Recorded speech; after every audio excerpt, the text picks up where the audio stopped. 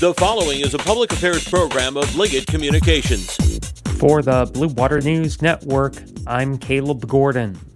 Sarnia Mayor Mike Bradley is calling on officials on both sides of the Blue Water Bridge to come up with a plan to reopen the border to non-essential traffic. We need to see the plan. We need to understand, what's your timeline?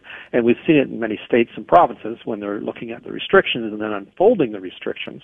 They've said, in 2 weeks, if this happens, this happens. In 4 weeks, if this happens, this happens.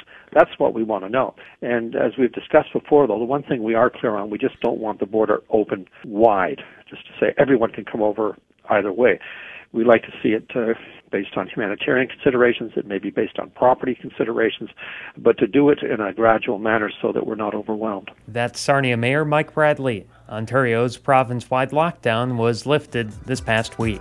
This is the Blue Water Beat.